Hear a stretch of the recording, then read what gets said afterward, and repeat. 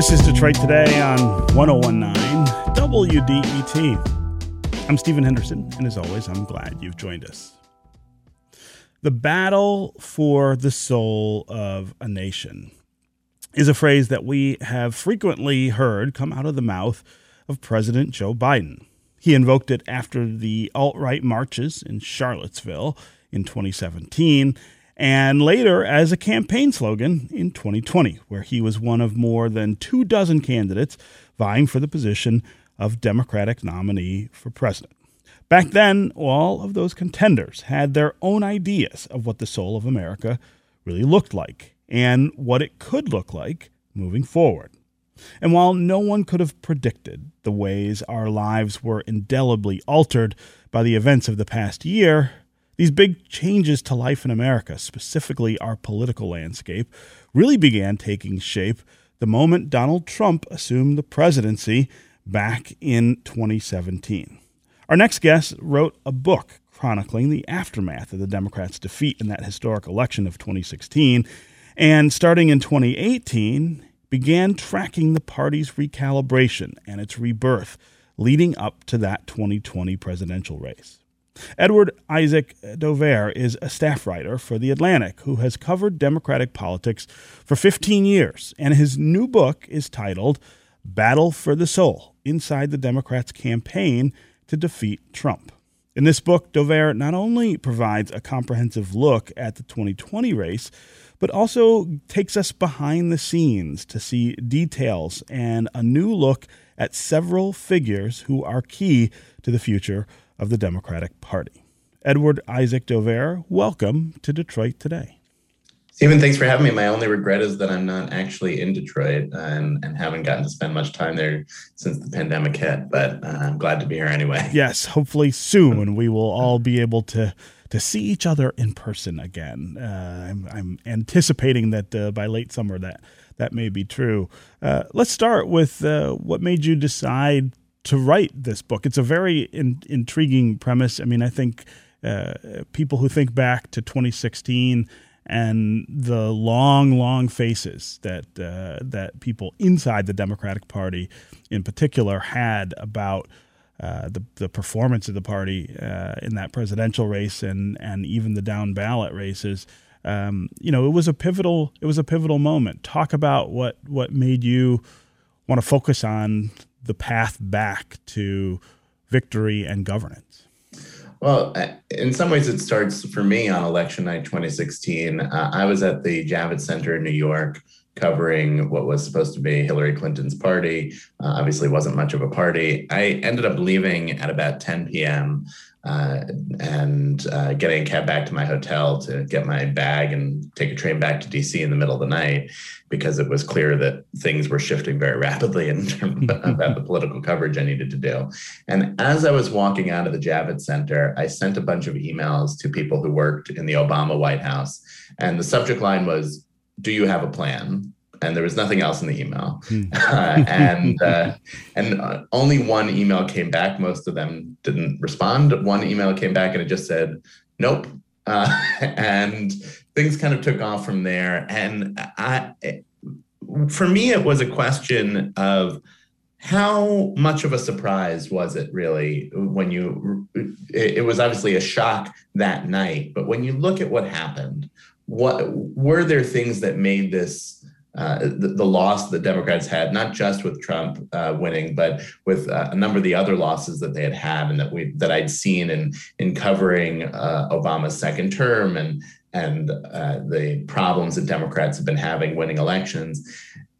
Should people have seen it coming more? And as I set out to think about this and looked at how many people I thought would be running for president, I should say I thought it would be about 16 max. It ended up being 26. It became clear to me that there were going to be a lot of interesting arguments and interesting people involved in thinking about what Democrats needed to do now. And when you marry those two things together, the how did this happen, and then what goes on, or who these interesting people are and what their approaches are to the progressive wing of the party. People who were making generational arguments, people were making arguments that they needed to be like Julian Castro, a Latino candidate, or like Kamala Harris and Cory Booker tapping into a lot of other thoughts about diversity and women running in this most diverse field ever. Then it seemed like, okay, there's an interesting story there.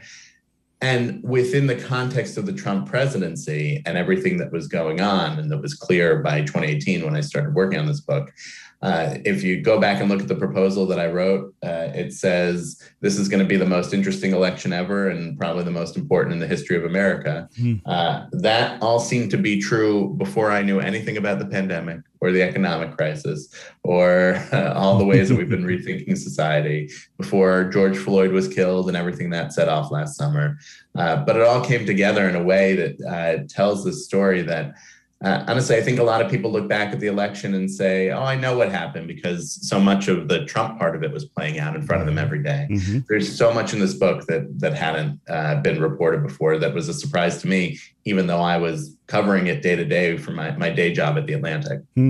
So let's just kind of trace over what the Democrats do in the 3 years between January of 2017 and maybe January of 2020, when things start to come together around the idea of a Joe Biden candidacy for president, and the momentum begins to build toward November of 2020 when he wins. How does a party pick itself up off the floor the way the Democrats did?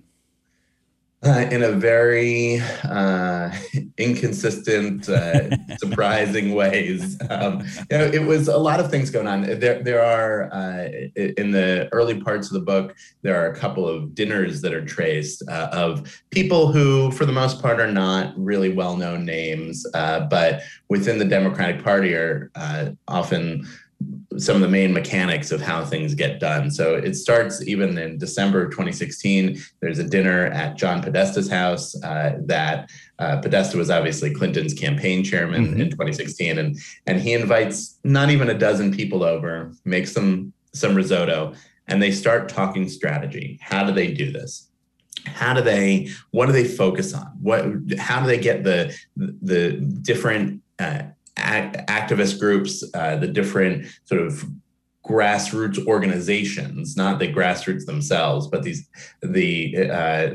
whether it's the teachers union and Randy Weingarten, the head of that, was at that dinner, or the big super PAC Democrats have, Priorities USA, and the head of that super PAC was there at the dinner. And how do they divide up the work so that they're concentrated on the things that need to be happening? It's very discrete decisions that happen there. Like, do we try to oppose every Trump cabinet nominee, or do we focus on one person? It ended up being the latter.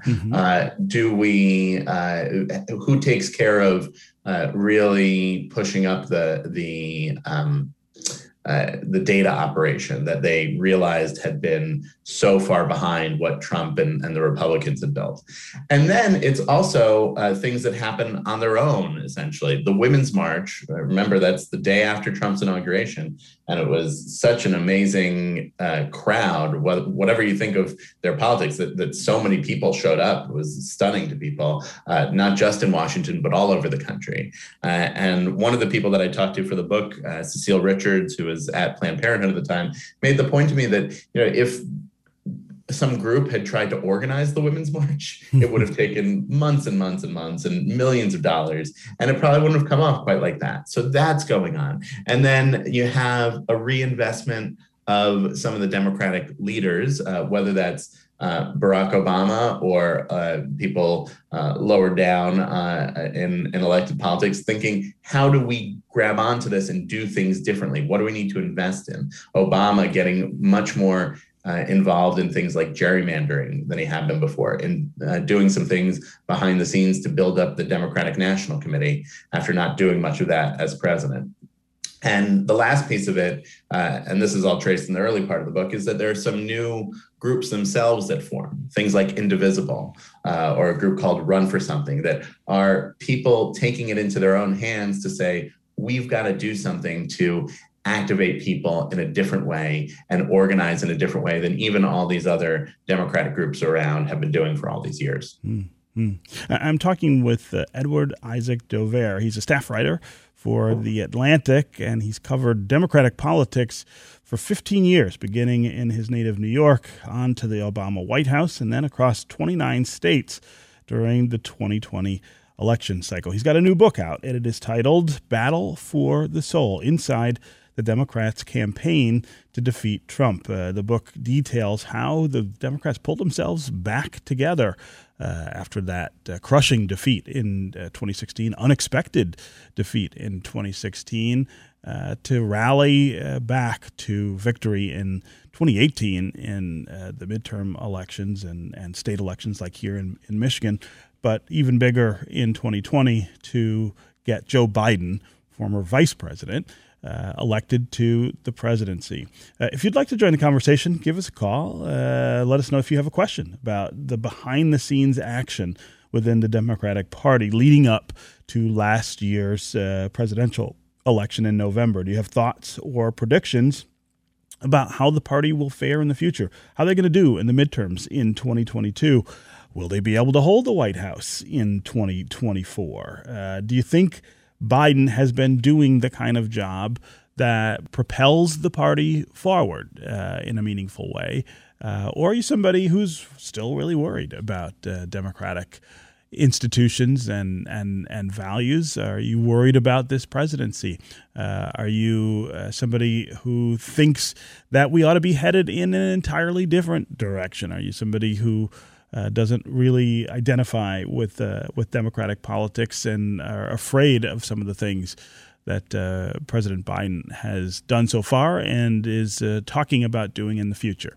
As always, the number here on the phones is 313-577-1019. That's 313-577-1019. You can also go to the WDET Facebook page and put comments there, or you can go to Twitter and hashtag Detroit Today.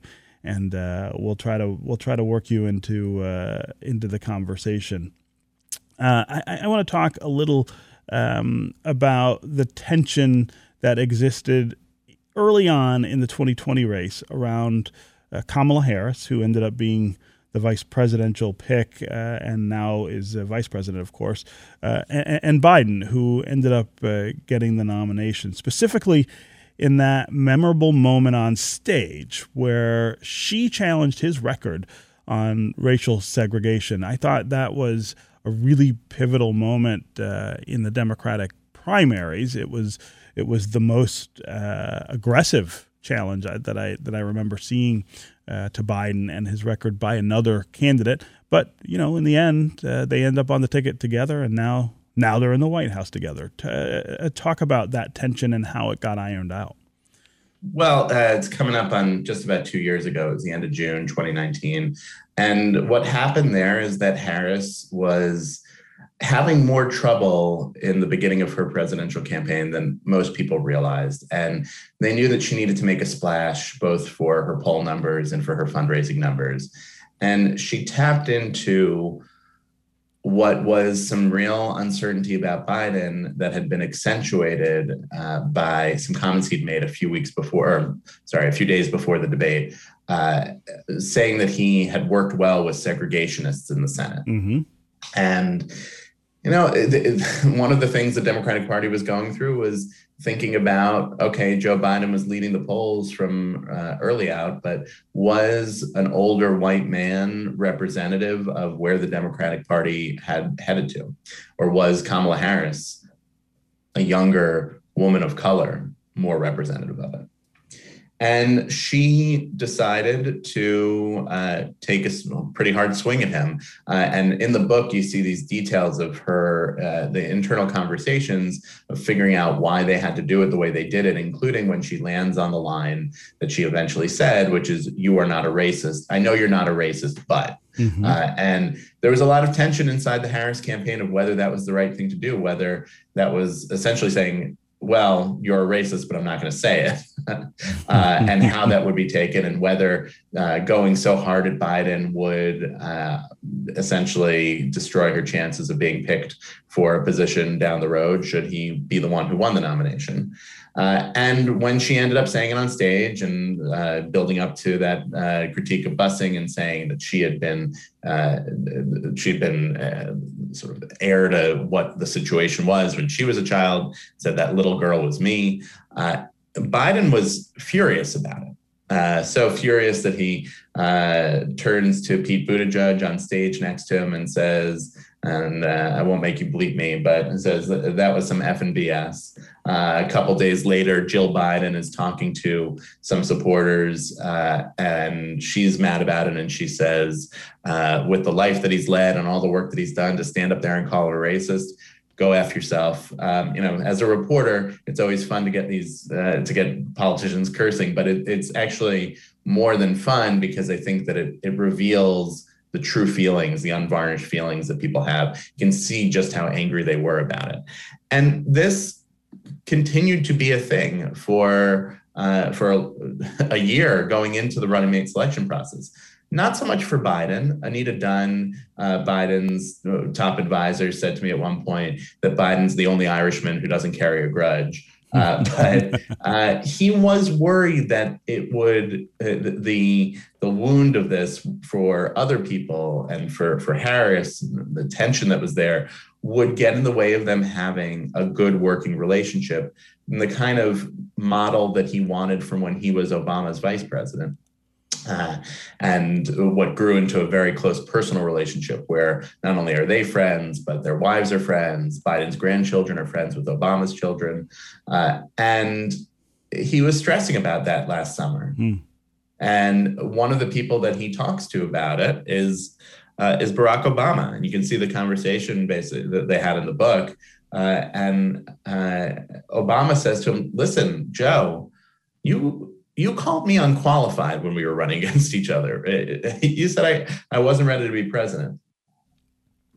And we got over it. Mm-hmm. And also at the beginning, we didn't have a great working relationship, but we built it up over time. You got to give it time. And it could come together. But the most important thing you have to think of is who's going to help you win the most, because it doesn't matter who you want to have lunch with or who you feel would be a good governing partner if you don't get elected to govern first. And Biden thought about this a lot. And there's a lot in the book that gets into some of the other considerations that were there, including Governor Whitmer, who was very much in tune with where Biden was on a lot of things. But ultimately, he decides that Harris is the right choice for a bunch of reasons, including that she seemed like the one who would do the most to help him win. And so you see that as how she gets picked. And I do think you've seen a stronger than most people expected working relationship in their first couple months as president and vice president. Again, 313-577-1019 is the number here on the phones. That's 313-577-1019. You can also go to Facebook or Twitter, put comments there. We'll try to work you into the conversation. Let's go to Arnold in East Detroit. Arnold, what's on your mind? Yeah, I agree with your guest on most things he's saying. But one of the big things that affected the election was the effect of social media, the late night comedians, and basically the mainstream press, basically nonstop criticism and attack on Republicans and Trump. I mean, they did a really good job of demonizing. Now, he helped himself also by doing some really stupid stuff. But, yeah, social media, I mean, people gave up watching late night comedy, like the Tonight Show or whatever, because it was just, for 4 years, it was nonstop Republican and Trump bashing. And the same thing with social media. I mean, if you said the wrong thing on social media, you get banned. And so Arnold, I'm curious, did you feel that way? Did you stop watching late night? I stopped watching the Academy Awards. I stopped watching a lot of stuff because, sports. look what was happening in sports. You go to an athletic game to get away from your job and your things and everything else, and the next thing you know, it's a big political thing, an anti-Trump deal, or whatever, anti-American. Mm-hmm. I mean, all that helped. Now, Trump hurt himself, and I agree with your guess that the Democratic Party did a good job of picking itself up off the floor and reorganizing itself. And there were some fortuitous things like the Women's March that he mentioned and stuff like that they could leverage, and stuff like that. But the biggest effect was social media and Arnold, mass media. Yeah, Arnold, I really appreciate the call and the comments. Obviously, I mean, if you listen to the show, I disagree with you, especially about sports and sports figures and the compelling, I think, need for them to be able to express their opinions about things other than sports because of the platforms, the stages that they're on. But I really do appreciate the call and your insight there. Isaac, tell me what you think about social media, about media, about the anti-Trump wave that was no question propelled by media over 4 years, and what role it played in the 2020 election. Well, I mean, I think we've got to split up media a little bit there. Some of the news coverage that obviously was very critical of President Trump, that was picking up on things that he was doing that were inviting criticism. Sure. And then there's the Tonight Show, sports, that sort of thing, where obviously media figures, but more in entertainment. And I do think that one of the things that I try to pick up on in the book, especially as it gets to the general election portion of it, is not that this is not another Trump book. There's not a lot of Donald Trump in it at all, although he's the context for everything that's going on. And you see how it does become so interconnected what's going on, because everybody was thinking about what was happening in politics and how, especially by last year, it was something that was being really in our lives in every single way, almost every hour of every day. So, for example, there's a lot about Lady Gaga in the book, more probably than you'd be expecting in a book that's about Democrats. And I was in Pittsburgh the night before the election with Biden, and Lady Gaga was there to play at a concert that Biden had to try to get people going. And Biden had wanted Lady Gaga to be at his kickoff. She had resisted. She wasn't sure whether he was the right candidate. There was also some issues with the fact that there are people in Lady Gaga's close family who were inclined toward President Trump. And so she didn't want to get involved that way, even though she's had actually a pretty long working relationship with Biden.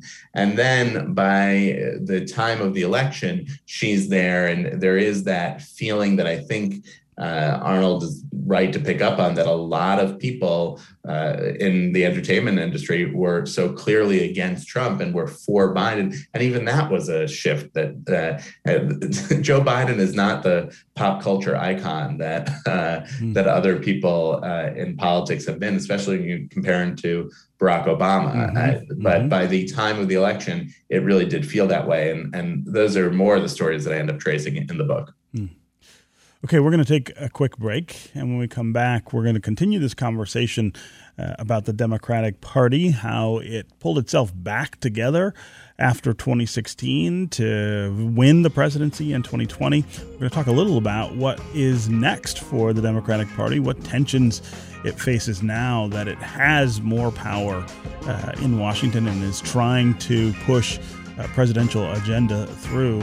We want to continue to hear from you as well. 313-577-1019 is the number on the phone. That's 313-577-1019. What do you make of what the Democratic Party stands for right now, what it's trying to do, and how successful you think it will be in 2022 and 2024 at holding on to the power it got in 2020. Stay with us. We'll be right back with more Detroit Today.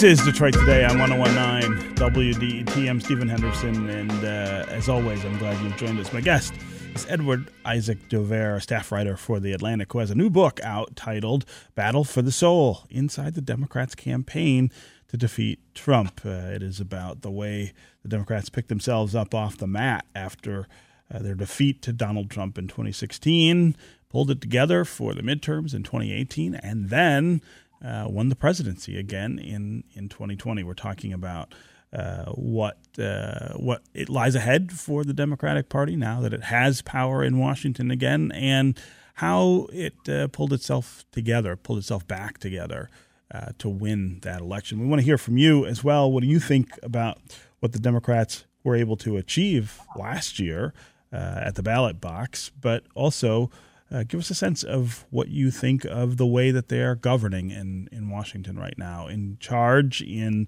the White House and in both houses of Congress for the first time in many years. Are you happy with the agenda that Joe Biden has as president and happy with the way he's been able to move it through Congress? Or are you somebody who is a little frustrated even by the way the Democrats have done this and are governing now? As always, the number here on the phones is 313-577-1019. That's 313-577-1019. You can also go to Facebook or Twitter and put comments there. We'll try to work those into the conversation as well.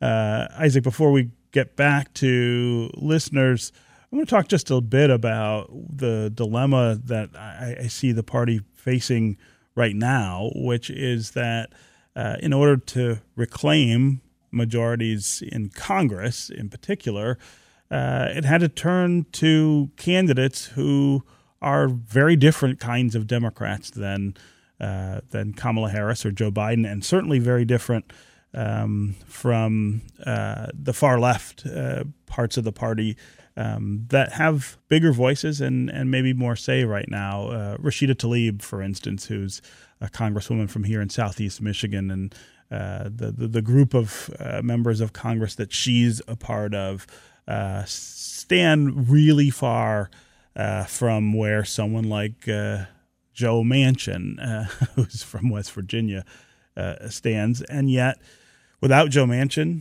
there is no Democratic majority in Congress, and none of the things really that Joe Biden wants to get done would actually be achieved. This is not a new phenomenon in politics, especially in closely divided times. You do have this kind of dynamic show up, but I wonder what you make of those tensions and whether that coalition can hold together to govern, first of all, for the next 2 years in a way that Democrats who voted for them to be in power are expecting, but also whether it will hold together enough to maintain their majorities after the midterms and then, of course, get Joe Biden reelected in 2024 or get Kamala Harris elected if Joe Biden decides that he can't run for a second term.